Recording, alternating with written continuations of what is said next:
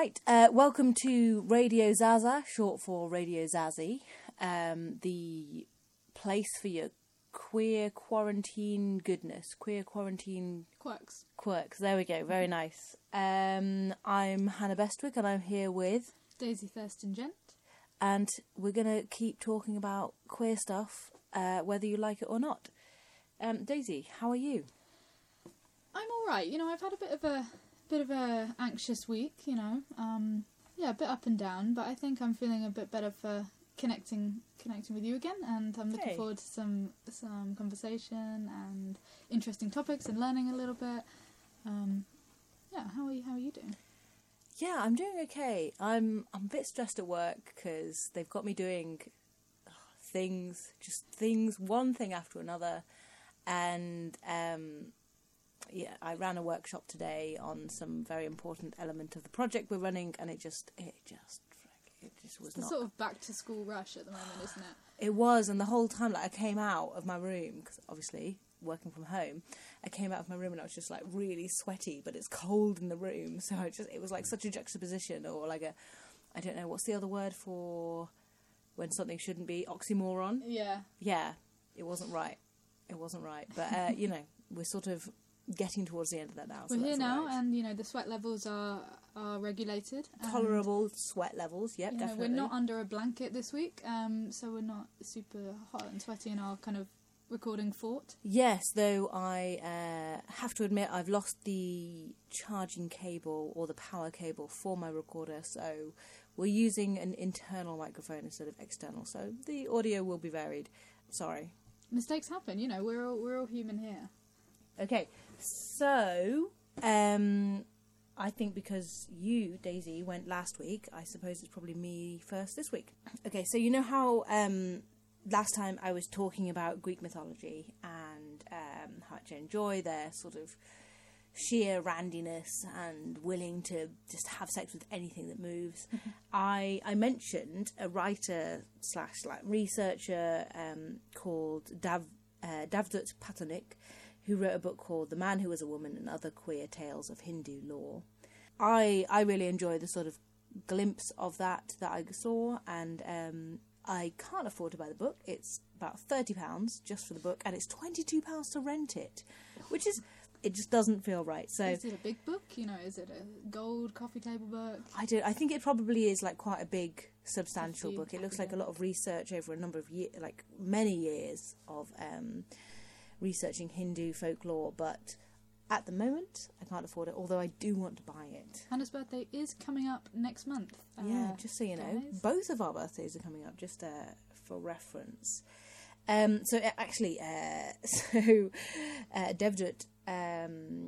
has his own website, and it's devdutt.com. Amazing. Devdutt.com. And I just think that's the best name that you could possibly have. It's very straightforward, and he has lots of things on there, lots of articles that he's written, and also he's an illustrator.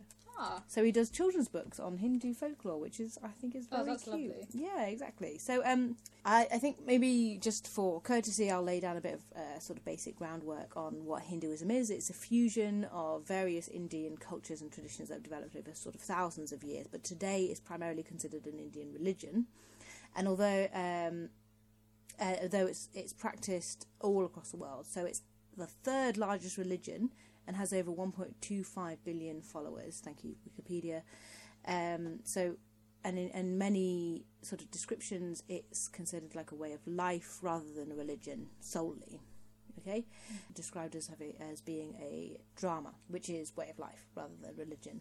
It guides in things like being honest, refraining from injuring any other living beings, having patience, self-restraint, compassion, all those sorts of things that are often quite core tenets to a religion. But it also includes things like ethics, duties, work, desires and passion, life and rebirth, and karma, which we kind of do associate with that's part of the world. Moral code. The thing that sort of strikes me as particularly different in it is that karma, your negative actions will come round and kind of bite you in the ass. Okay, so you will suffer the consequence of your own actions in this life, because in Hinduism they have life and rebirth. It will maybe affect you in the next life, Whereas in kind of Christianity but particularly in Christianity, there is an eternal hell where you will suffer for your deeds, okay? Rather than being like, your life will be affected because of the bad things you do. Okay, so there's Hindu texts written about up to the colonial period. These are kind of like, you know, the epics, like the Greek epics, but they have like same-sex relationships without being coy or like considering them a sin. But when the British rulers came in, they passed an anti-sodomy law, which then sort of changed the attitudes towards same-sex relationships within India.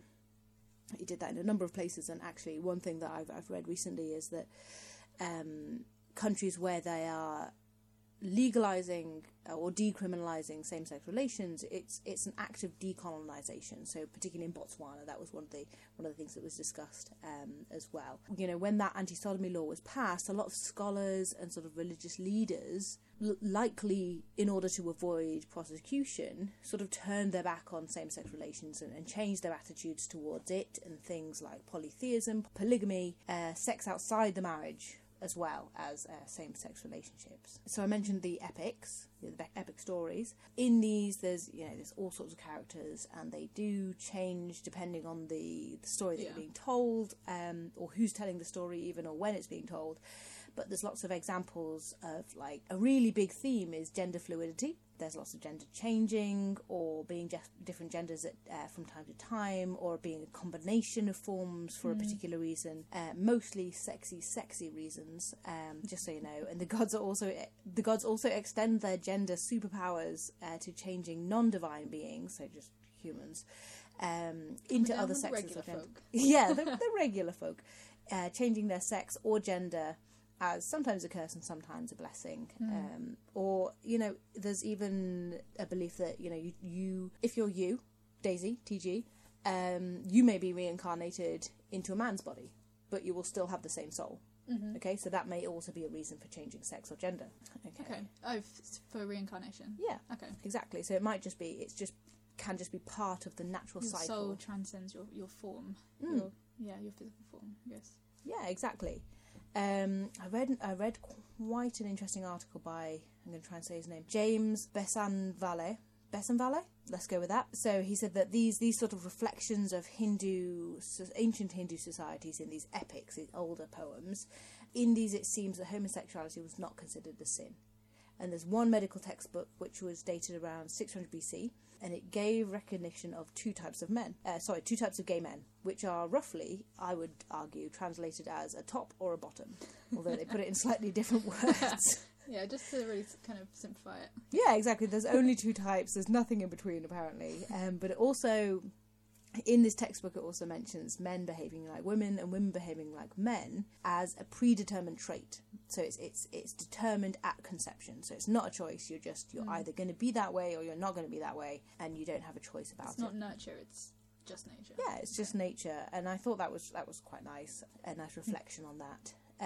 It does have one hilarious point that if two women have sex and conceive a baby as a result of it, it will be born without bones, because they believe that the father provides the bones of the operation. Yeah, women just bring jelly to the table. We just bring the gloop, and then we need the bones to structure it around. Is that maybe where boner comes from? Boner, I don't know, probably not. And then I think coming back to what we were saying, actually, so there's been multiple scholars and philosophers who. So actually, hang on, this little section that I've just been talking about was James wrote for Gay Star News. So just so you know, that I'll link that article, and he said that there's been quite a number of scholars and philosophers who talk about how the soul is neither male nor female. So it just is. It is what it is. It's a divine part of who we are. You can't say that it's masculine or feminine. It's just a soul. It's more that when you start talking about sex and getting religious people involved in conversations about sex, start getting all caught up in like, well, it's just for procreation, and then, you know, same-sex sexual activity doesn't really make babies, and so how do you incorporate that into your sort of religion or your way of life? Yeah. And people get a bit squeamish when they talk about sex, particularly sex they don't understand. If it doesn't have like an immediate function, from the outside perspective, if it doesn't have a teaching or a learning, what's it for? I guess. What's it for? If it's Can't not making a possibly product, Yeah, it's can't possibly useless. Be for It feels security almost like and pleasure or any yeah, of it that, feels like such a result of capitalism. Be like, if it doesn't produce anything, it's useless. Mm-hmm. Yeah. So actually, I wanted to talk about. wanted to just highlight some of the quotes in this article that I thought were really nice. So in 2002, Hindu scholar Ruth Vanita interviewed Shiva, a priest who performed a marriage ceremony for two women. And the priest said that having studied Hindu scriptures, he concluded marriage is a union of spirits, and the spirit is neither male nor female. And then, again, when asked about homosexuality, Sri Sri Ravi, who was the founder of International Art of Living movement, said, every individual has both male and female in them. Sometimes one dominates, sometimes the other. It's all fluid. And I think that sort of reflects the Native American belief in the two-spirit, having both inside, and one is more dominant sometimes in some people. And then there was a third one, so the mathematician Shakuntala Devi interviewed Srinivasa, this is a very long name, Raghavacharya, head priest of a temple, in her 1977 book, The World of Homosexuals. She told her that same-sex partners must have been cross-sex partners in a former life. The gender may change, but the soul retains its attachments, hence love impels them towards one another. So they were always sort of destined, their souls were always destined to be together, regardless of what form they're in each life? Yeah, I think so. And I think it's more like you have an inherent...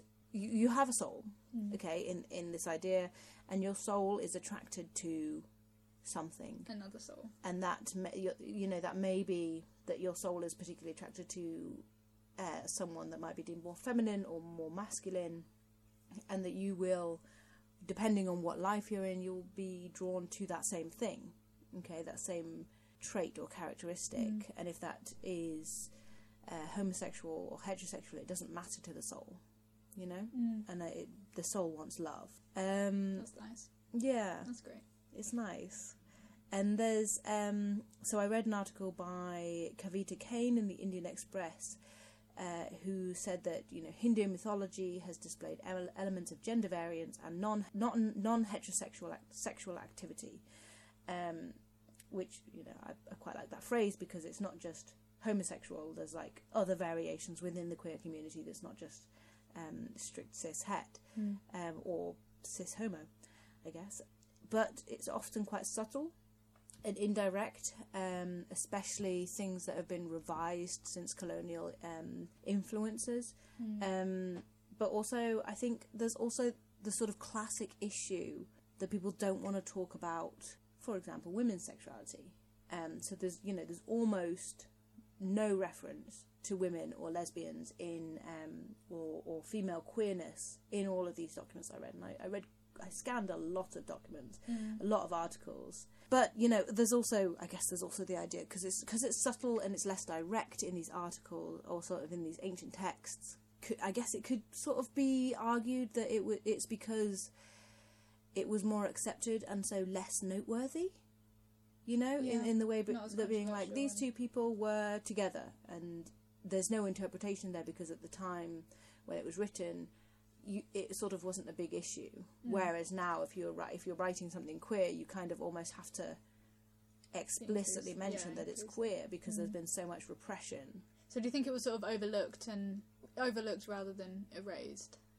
Yeah, maybe. Yeah, rather than like rewritten. Yeah, which is the case for some things. I mentioned last time, Sappho's poetry has been changed from she to he, so that it sounds like she's writing about a man.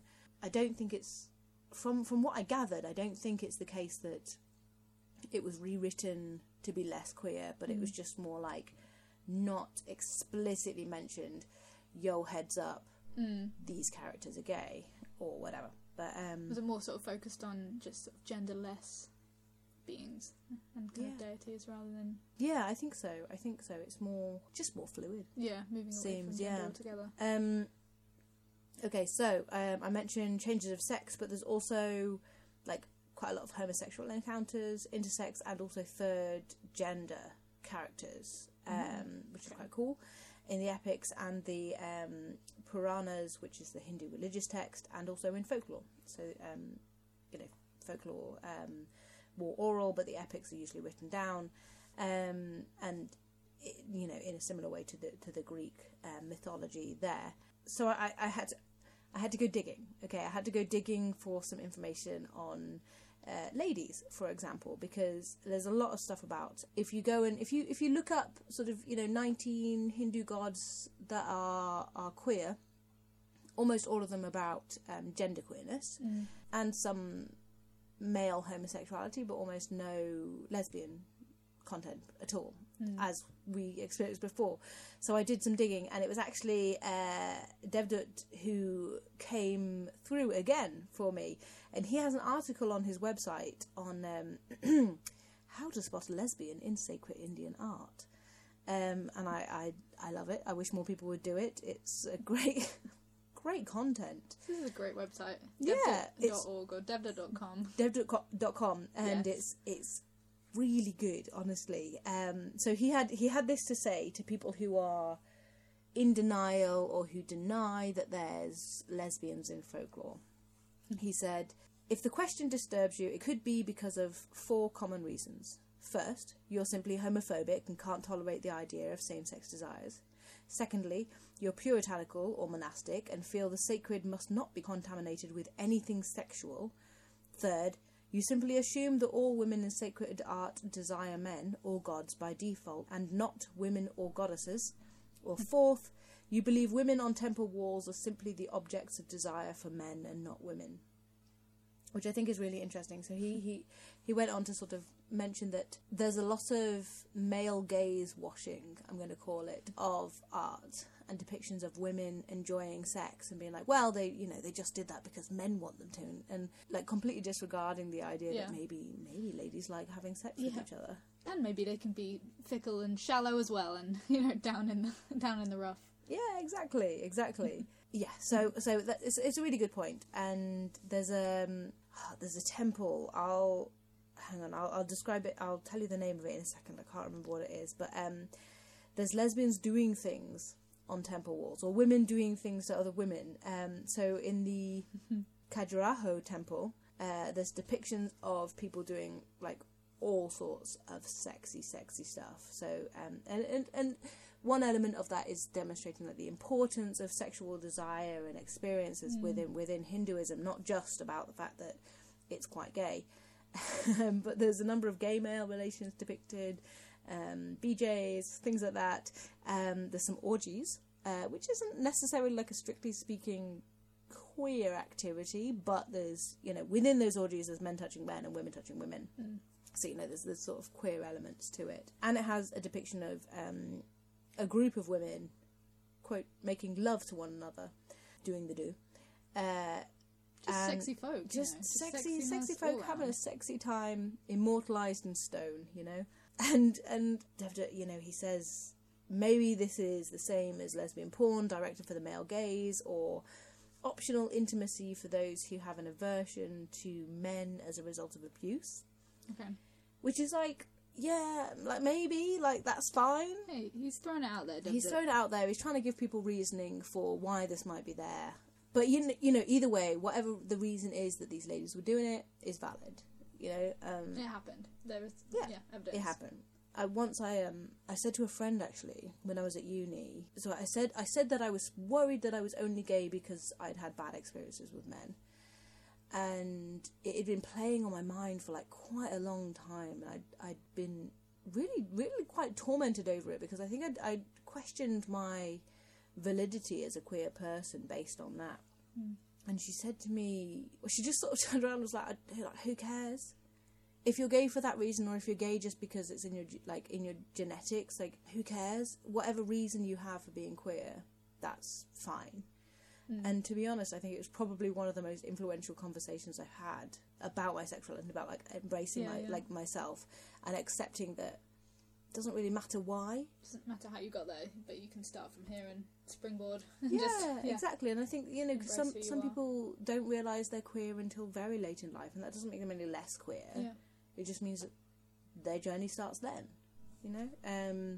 So yeah, I was thinking about that. while I was writing things up. No, So- that's super interesting. I've got some examples. Okay. Because I figured I can't go through all of that rigmarole and not tell you about some things. So there's Shiva, who is ultimately like the ultimate embodiment of masculinity. Destroyer? Shiva Destroyer? Tour de Force. He has another androgynous form, which is Ardhanavishvara. I said that with a Swedish accent, I think, rather than an Indian accent. Sorry. I'm buying it. Can you say that? Ardhanavishvara. Yeah, let's go with that. I'm going to let Daisy say that for me, because I've watched YouTube videos on how to say it, and I've listened to it, and I've read it, and I've read the phonetic spelling, and it's not going into my little dyslexic brain. But okay, so that person is a composite of both Shiva and Parvati, who is his wife. Okay, so Parvati wished to share his experience, and so their physical forms became literally joined. And so in the depictions of them together, it's normally divided straight down the middle, half male, half female, to show that the inner feminine and masculine can coexist together, and there's no reason they can't exist together. Yep. There's also Vishnu, who is regarded as the protector of the world and is clearly depicted as gender fluid. So frequently takes the form of female Mohini, and even made a baby with Shiva like this. Mohini frequently gets described as an enchantress who maddens lovers. Yes. Then there's Shikandi, who is a warrior character. So in most tellings of the Mahabharata, which is one of the two major Sanskrit epics of ancient India, was assigned female at birth, but changed gender later. And in one version, they were raised as male by their dad, by the king, and was betrothed to a princess. And after they got married, the princess made some complaints. And so Shikandi fled to the forest and met Yaksha, who is a nature spirit. And then they exchanged genders, and so then lived as a man married to the princess.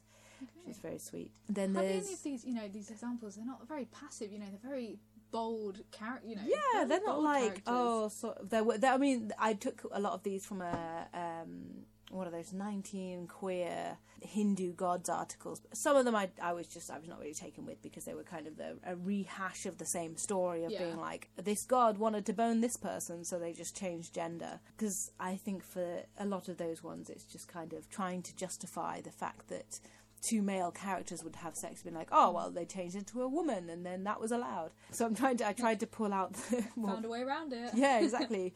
Loopholes. I thought it'd be better to pull out some more, I don't know, more in-depth ones. Yeah. And yeah, they are as well. They're important characters. They're not just like side gods, These are the main freaking boys. Okay, so there's Bahuchara Mata, who is a character in one story who was travelling with her sisters, and then she was threatened by a baddie, I'm going to say, like a highwayman. I think that basically they got mugged, by this character called Bapia, who... Bapia the bandit. Yeah, the bandit. And so Bahuchara Mata and her sisters, so it says self-immolated their breasts. And that's so much more specific than like cutting off your boobs. Like they burned off their breasts, and as a result, Bapia was cursed to be impotent until he dressed and acted as a woman. Okay, so weird though that is today. So that was the spell. That's it. That's all you need to know, because of that immolation. Right. Yeah. So today, Bahuchara Mata is worshipped as the originator and patron of the Hijras, which is the trans and intersex people of India, and the third gender as well. So, Hijras are not the third gender, but as the third gender as well. Although they do prefer to use the term Kinna or Kinna instead of Hijra, and Kinna is another mythological being who is particularly good at singing and dancing. Yeah, it's nicer. I think there's a nicer connotation, I think. So there's Agni, who is married to both the goddess Svaha and the male moon god Soma. So polyamory, but sort of, one on either side. And the British scholar Phil Hine, I like this, says that Agni gave a divine blowjob to Shiva as well, resulting in the birth So resulting in the birth of Skander, the god of war, which I thought was quite funny. So That's great. Good to mention it as well, you know. Yeah, good, positive. the divine blowjob, the wording of that was just so wonderful. Then there's Mitra and Baun, who are, so they're sometimes represented as like the epitome of brotherly love and affection, although I would argue that like quite a lot of queer partnerships have been straight-washed by saying, oh, they were like brothers or they were like sisters, you know. So I don't really buy into that whole thing, because ancient texts of the Brahmana, which is a religious text again, depict the two as the alternate phases of the moon. So they join in same-sex relationships. On nights of the new moon, Mitra injects his semen into Varuna to start the moon cycle, and the favour is returned on the full moon. So just a saucy time for everybody. Right, so we've got one final one who I just quite like this. She's called Bhagavita Devi, so Devi just means goddess, and they are considered the goddess of cross-dressing. And every year more than 5,000 male worshippers dress as women for the ritual Chame Avilaku, which is a festival in Kollam. And yeah, so that's going to be my summary of... That sounds great. Sort of queer folklore in Hinduism. It's not as in-depth as it could be. You know, there's so much content to cover. There's a lot, you know. It's an old one. It's an old religion, you know. Oh, it's so old. It's absolutely thousands and thousands of years old. And because it's sort of developed from just kind of cultural traditions before there was more formal religious practices, it's, you know, it really does follow this idea that our understanding of the human condition is reflected in our folklore.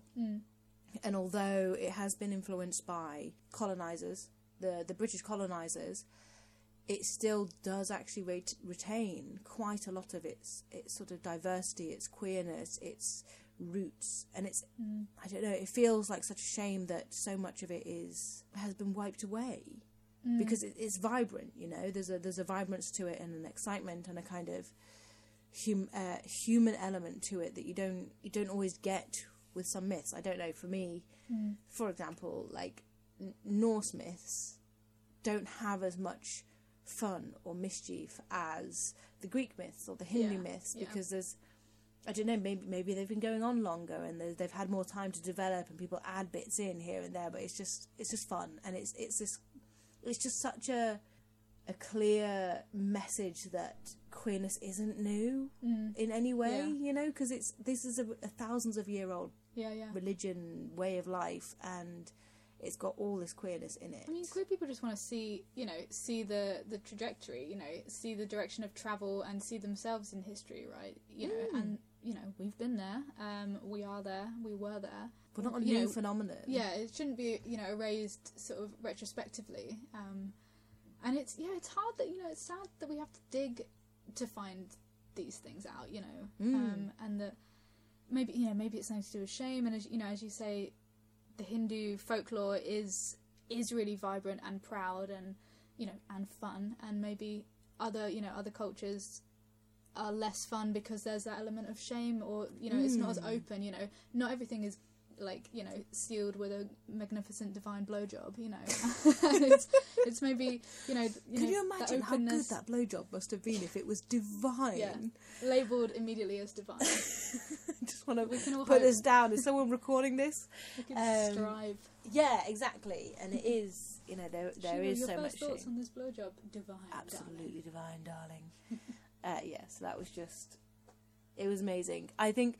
Like you said, we shouldn't need to dig so hard, and it was just, I was looking on Wikipedia and there was just nothing. There was almost nothing, and it was like, oh, well, in some depictions of the text there is this version of this person who may or may not have been a different gender at some point. I was like, this isn't fun. It's all speculation and no kind of, you know, just say. Say they were, so I had to go and look at, like, paid-for resources in order to get the content I needed, and it's so easy to access straight content, and it's so hard to access queer content, and it sucks. That does suck.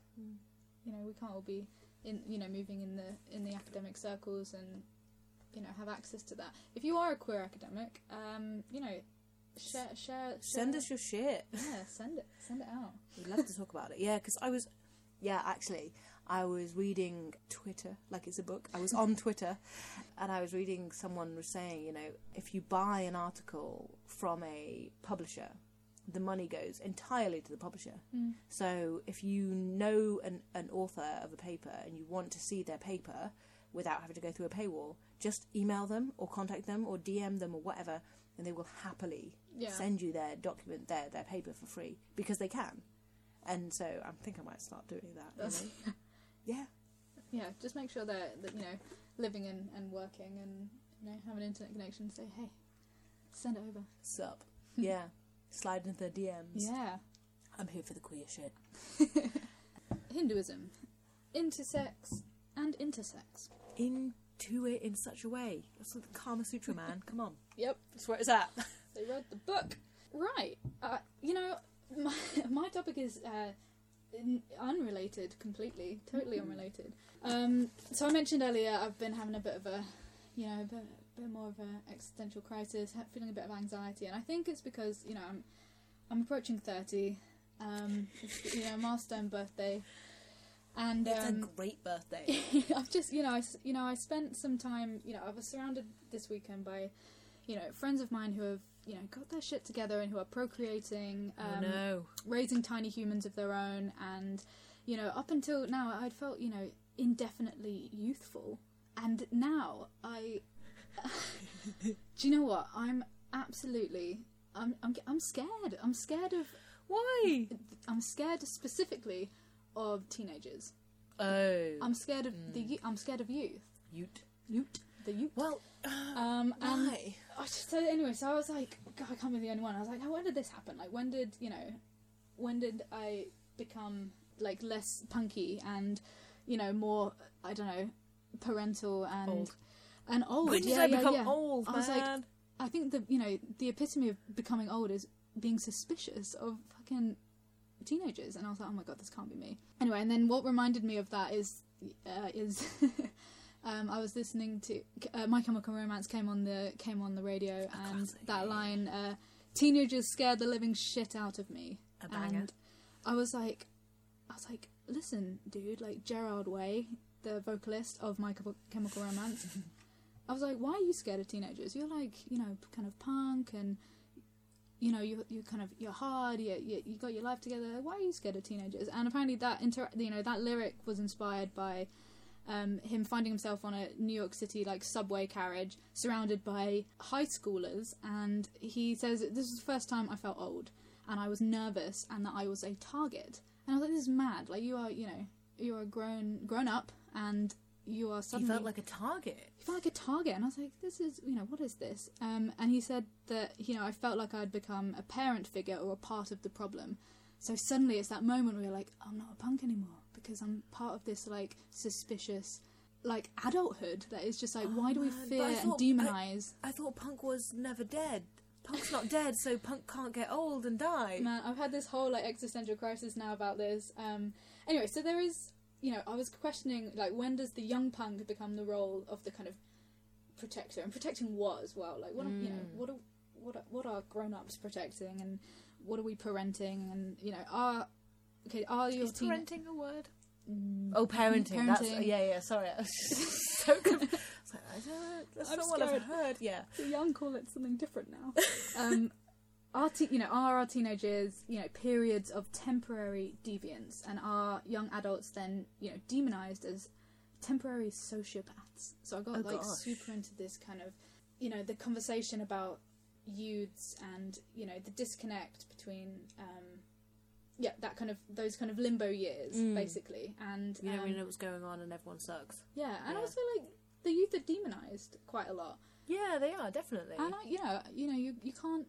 Anyway, I'll come on to this. All right. You know, there's a lot that's outside of your control because you haven't figured your shit out, and yet there is this kind of generational divide in some cases. You know, in this country, I would say. And so my word of the week is ephebephobia. Ephebephobia, which is an abnormal and persistent fear of teenagers. There is no definitive causes of ephebephobia, nor are there any known treatments for the condition. Shit. You just have to be scared and alone and and it's not Feeling there's no old. evidence. You don't know why. I'm not. Yeah, well, I as you said that, like, my partner and I went on a walk after work, stretch our legs. She did 90 steps all day, so we decided to take a walk. And we walked around this residential area in this kind of near this block of flats. And there was 3 teenagers. Or, I mean, they might have been 20, but not very progressed. But they're probably teenagers. And I noticed that one of them was staring at us. And then as we walked past, I looked behind me, and he was still staring at us. And I was like, I was filled with this kind of dread. I was like, oh, if they wanted to kick the shit out of us, they just could. They just could. And I'd no reason to assume that that's something they were considering. Yeah. And that they weren't just being like, look at that. Look at that, yeah. There's 2 people. There's 2 blobs, and yeah. Yep. There's, like, maybe, did they notice that we were smoking weed or something kind of thing? Well, this is it, just trying to, connect to teenagers, and I don't have any teenagers in my life. I don't interact with any teenagers at all, and maybe this is when the disconnect happens.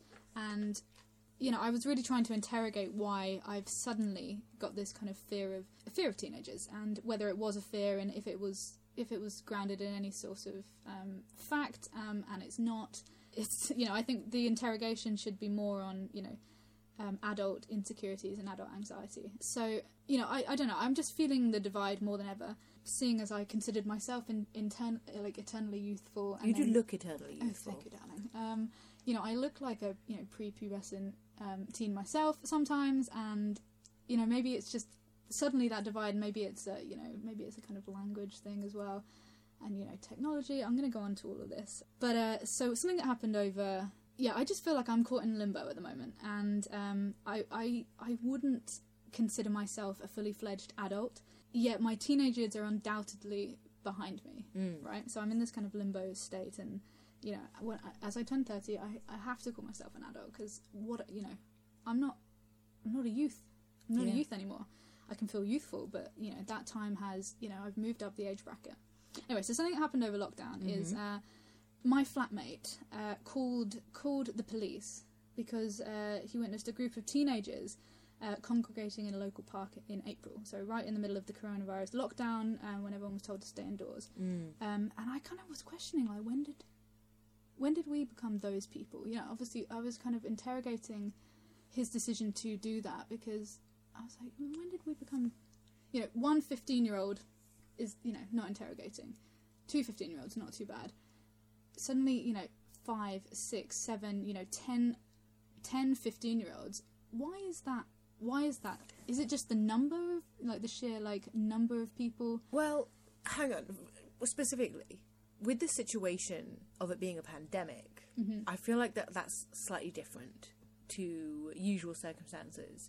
But then, equally, like you said, as the number increases, it does feel more and more threatening. And I wonder if that's linked to this idea that the larger a crowd is, the more diminished the responsibility, and you end up with sort of mob mentality when you're a crowd. So you feel like the more people you're faced with, the more threatening they are. You can reason with 1 or 2 people, you can't reason with 10. So is it that I was questioning whether is it that teenagers have become more threatening, or is it that as adults we have just become because you can't understand them, absolute wusses. And I think it is, you feel what you don't understand, right? And I had a bit of a crisis about this podcast is turning into just what has Daisy had a crisis about this week. How is Daisy doing? So not good, man. Teenagers are often vilified by the old, seen as non-contributing drains on the economy. They don't understand, let's dismiss them. Groups of teenagers still relentlessly gathering despite the kind of COVID-19 regulations. This is something that we can look at, and is this because teens live outside of a kind of politically connected social group?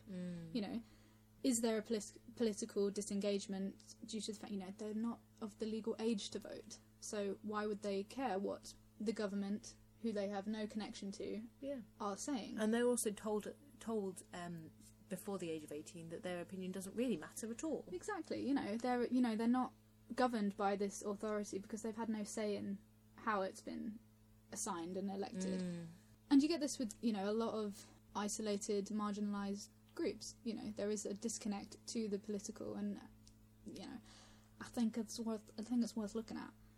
You know, are today's youth then not connected with criminal acts and political anarchy because they have been isolated? Are we, you know, in school, teenagers are taught that ageism and discrimination is bad, is wrong, and yet in their sort of day-to-day experience of the world, they are you know, receiving that. They're receiving that discrimination. I feel like you would be called out so much more if you were to, you know, target another marginalised group. You know, whether it's queer people, disabled people, ethnic minorities. Like, you would be called out for that shit, and you're sort of not. You're just kind of brushed off and shrugged away when it's talking about you know, young people. And I think we should look closer at the adult anxiety. And, you know, maybe it's because in the UK perhaps we're not embedded. Intergenerational connections are not embedded. We know we don't live with our elders. We don't necessarily, you know, nuclear families. Disconnect. You don't necessarily interact with children unless you are a teacher or have children yourself or in your life, you know. I think it's become a bit more sort of, you know, prominent now because adults have been forced because of COVID-19 to exist more in virtual spaces than ever before. And perhaps there's this kind of, you know, people feel ill-equipped for the digital age and may envy the youth, you know, their knowledge and advanced understanding. Yeah, I think it can be really frustrating, you know, I remember when I first got a computer at home, my brother and I just used to be on it. Well, my brother used to be on it all the time, and I would watch him use the computer because that was all there was to do. And he would just work out. He would just work out how to do things. He would go onto MySpace. He would go onto Bebo and like eventually Facebook and just do all this stuff and be connected with his friends, even though he wasn't old enough to go out. He wasn't old enough to drive and go see them. He had to be confined to these spaces. And, you know, my parents moved like halfway down the country when I was like 7. And they lost touch with loads of their family and friends because they didn't know how to do it. Yeah. And so there surely would have been some kind of pain there that my brother was able to keep in touch with his friends, but they weren't able to keep in touch with theirs. Yeah, definitely. And you know, that kind of inevitable resentment, even if it's not, you know, conscious, or I think there is. I don't know. I read a couple of articles and I watched a couple of videos. One of the videos I watched was a talk by David Finkelhor called "The Internet, Youth Deviance and the Problem of Juvenoia," and juvenoia is like another word paranoia, for the for the juveniles. And I also read some kind of you know, site notes about an essay called "Framing Youth: 10 Myths About the Next Generation" by Mike Males. You know, and how it's discussed that, you know, perfectly ordinary teenagers are kind of very, you know, the new demons. So, you know, and obviously there are some factors, you know, there's, you know, we could look at gender and we could look at race. I'm trying not to get too kind of political about it. And just to stick with age. Yeah, I think there are definitely factors. You know, if you see a group of, you know, majority, like, you know, young boys, it might be a bit more, maybe it's threatening on a whole different, you know, level for. Oh yeah. But let's just say lots of young people. So, New York University professor Pedro Noguera has suggested that the fear of youth extends beyond colour boundaries, as skateboarders, punks, and even straight-laced suburban teenagers can evoke anxiety amongst adults by congregating in large numbers. So it's just, you know, purely it's almost the like sheer amount. Just being confronted with a crowd.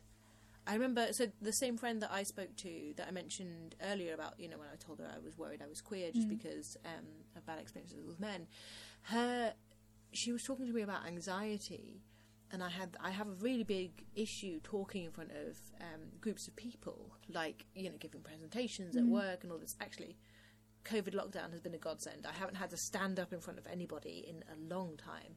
But she was saying that, you know, evolutionarily, if you're stood up and a whole crowd of people are looking at you, it's probably not good news. Yeah. Okay?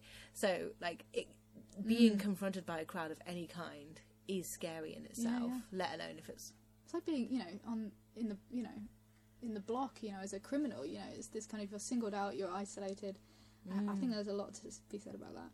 You know, and so I was questioning like how much of this paranoia comes from, you know, fear-mongering and mass media panic. You know, is our limited compassion for young people obviously exacerbated by factors such as race, class and socio-economic backgrounds? But so I was looking at somebody who I admire, a writer and poet who kind of addresses this in his work, Caleb Femi, who was the former Young People's Laureate for London. And, you know, a lot of Femi's work addresses the negative ways in which today's youth, often from deprived areas of the capital, are perceived. And in an interview he said a lot of young people get talked about in the media like they're adults, and that was a huge problem for me. At the same time, there are a lot of people who, you know, talking about the issue of youth violence in a very statistical way, you know, it's very inhumane. For me, that was problematic because these are young black people who are experiencing so many traumatic things, and nobody is talking about their well-being. And I think it's, you know, it's easy to, you hear about, you know, teenage violence, and then you forget that it's just a teenager trying to, you know, figure stuff out. So on Caleb Femi's EP Slog, he looks at this disconnect and displacement and offers the youths just want to be left alone.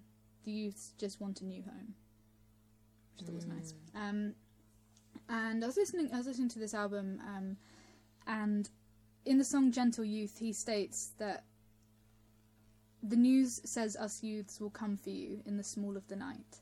What we're actually doing is making music, tweeting, gramming, unwrinkling nightlight from skin. Which I thought was, you know, lovely, and it kind of humanises things. And I think as queer people, we can connect to this, you know, a lot. And like unfounded kind of, not like interrogation of why do you exist, why are you like it's this, prejudice, you know? and it's discrimination, and you know, and it you know, what is that founded on? You know, I was finding myself being like, teenagers scared, they're living shit out of me, and I was like, why do we do that? You know, can we not relate to teenagers as queer people? And well, I think as a queer person though, growing up when I did, where I did, it was not cool to be gay. It wasn't okay, really, like at all. I wasn't out, really, and I heard the way other people talked about queer people, gay people, faggots, you know, trannies, that sort of thing. And so one of my strongest associations with teenagers is bullies and being bullied, or like, you know, not indirectly being bullied, and just thinking, if they see me and they look at how queer I look, are they gonna come for me? Are they gonna like try and have a go? And that's something that I really struggle with, is like letting go of that and realizing that, you know, generations move on.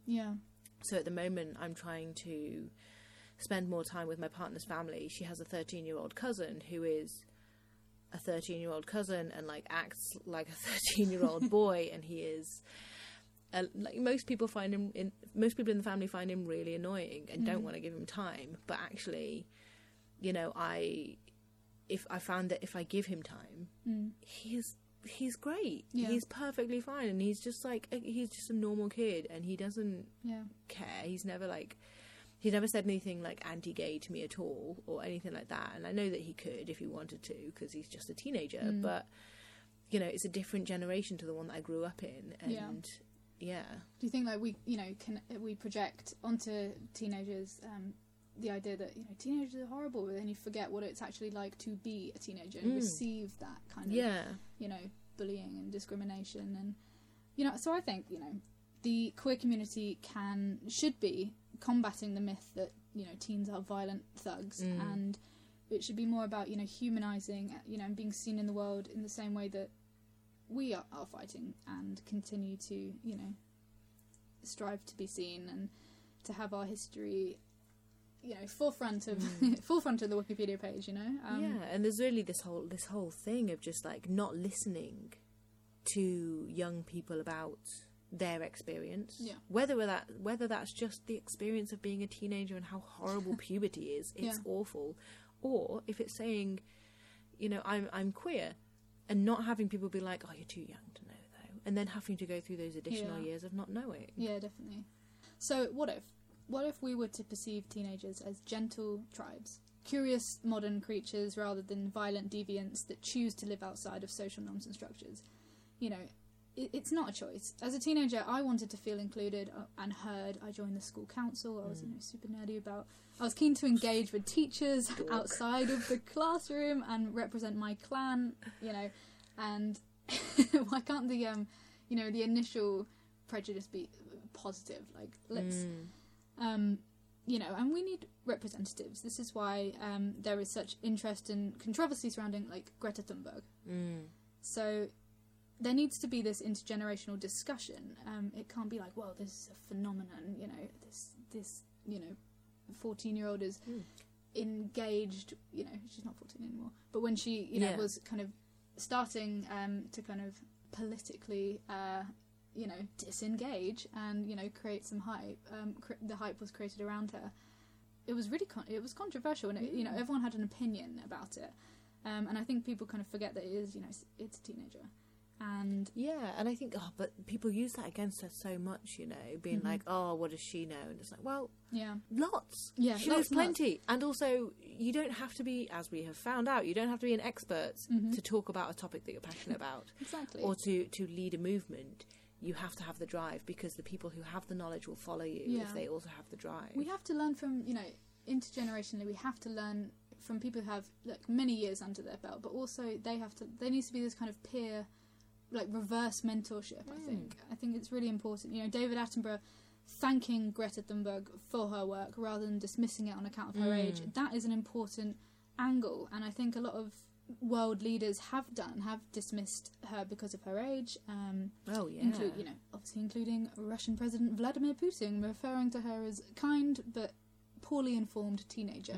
And the use of the word teenager there is derogatory, and it is meant to sort of degrade and associate her with, it's removing childhood. It's removing her from her personhood, because rather than saying a young person, he's saying, oh, she's just a teenager. It's like a broad stroke. Slur, kind of, in this respect. So I think, so queer youth. Let's talk about queer youth. Often raised by the internet. A lot of my queer childhood, which ran alongside my regular childhood. At the time the internet was becoming a thing when I was young, the websites I read to find out about queerness were not...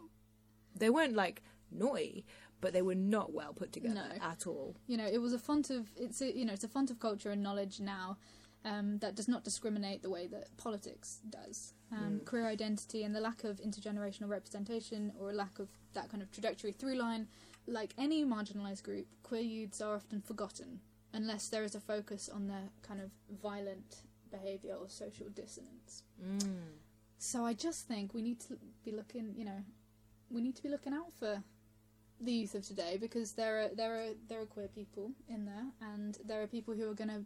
It's the limbo years where you're forgotten about or dismissed, and I think queer people have all known how that feels. And I was just trying to interrogate myself as to why I am feeling, I'm scared of teenagers currently, because I feel that I am far away from them, and I think maybe I just need to hang out with a 13-year-old. And they can teach me, tell me about TikTok. I don't know. I'm scared of it. I don't know. It's absolutely mad, mate. So I play Minecraft with him online sometimes. This my partner's cousin, and like I'm fine at Minecraft. I have to have like a wiki page open so I can look up how to do things sometimes. Whatever makes it work, that's fine. But when I play with him, he's just like reeling off all this information. He wants to share. He wants to help me learn how to play this game that he really likes. And it is enjoyable. But actually, talking about queer youth, I've put in an application to become like a mentor for LGBT youth with a charity in London. I had applied before lockdown, but then they cancelled all interviews, so my interview got cancelled. So I've applied again because so it's so important. And I wish that someone had taken me seriously when I was young and being like, oh my god, what's going on? Just taking an interest. Taking an interest, even if it wasn't about queer shit, if it was just someone that could have been there, that could have felt safe, it would have been nice. So I'm trying to do this partly from a selfish reason of kind of like maybe giving back will help heal me a bit, but also because, you know, that's how I see myself as having an impact on the world, is giving back. And, you know, teenagers get such a bad rap, but they just, if you just listen to them, it's... People want to be seen and heard and listened to. You know, maybe there needs to be peer mentorship and reverse mentorship. You know, get some, you know, I'm not saying, and it doesn't always have to be, you know, Greta. It can be, you know, just politicians should get, you know, kids in the room sooner. You know, sure, they can't vote, but they have opinions and they should be voiced. You know, maybe there's a 15-minute bulletin from the, you know, the youth of today, and it, you know, we need to break down that, you know, the ceiling and the, you know, the glass floor. I do genuinely believe that they should lower the voting age, because there was talk ages ago, just sort of like a rumour, that they were thinking about lowering the voting age to 16, and I was like, that would be really good, because what you're then doing is you're voting on the rest of your life. Okay, if you're voting when you're, you know, 80 or something, you're not voting on the consequence for that much more of your life, no offence. But if you're 16 and voting, you do have a lot more consequence riding on the decision that you make. And really, when I was 16, like, people would actually take it seriously. They would take their decision seriously. Some people would be assholes, but some people do that anyway when they're adults. So it's not that different, you know? Yeah, I think if you did lower the voting age, you know, they would be... Teenagers may be engaged politically sooner, and you know they are. You know, it's their future. God, I sound old. It's their future. It's their future, and they know what they want from it. You know, and maybe I do trust a teenager with a microphone more than I, you know, with a platform more than I would, you know, an older non-queer person who I think doesn't have my interests or hasn't considered my interests. You know, a teenager. They're up to date. They know the terminology. You know, a lot of the time, and their brains are so fast. They're just oh my up to god, date, they pick up all the things. They hear know the everything, internet, back to front, and all of it, all the internet. You know, they can just retain that information, and they're you know, leaps and bounds ahead of some of the people who are in Parliament today, and that's a huge swooping generalisation. Wow. I don't know. I don't think it's fair or unfair. It is just a statement that happened, but I'm feeling incredibly old now. Just wanted to drag you all the way up to my level. Yeah, or down to the level. I don't know, the numbers are only going up for me. The thing is, I've been sat with my legs crossed for this whole thing, and I'm starting to feel the ache in my knees, and that's really not good, is it? Well, I think that we should maybe end it there, and yeah, I need to go stretch my legs. We all need to go have a bath and an early night. Gotta have a nice Horlicks. But yes, but Horlicks is a brand we trust. Well, we trust. Thank you for listening, and I guess bye. Peace out. Stay youthful. Stay youthful, guys. Bye.